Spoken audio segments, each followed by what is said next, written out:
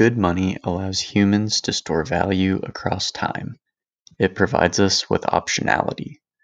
With good money, I have a near infinite list of other options for what I can do with my money.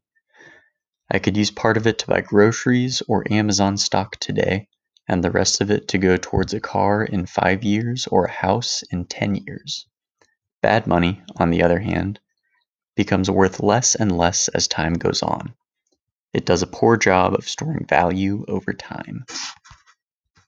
Bad money loses purchasing power over time, giving people fewer options for how to use their money and time. Good money allows people to preserve their optionality over time.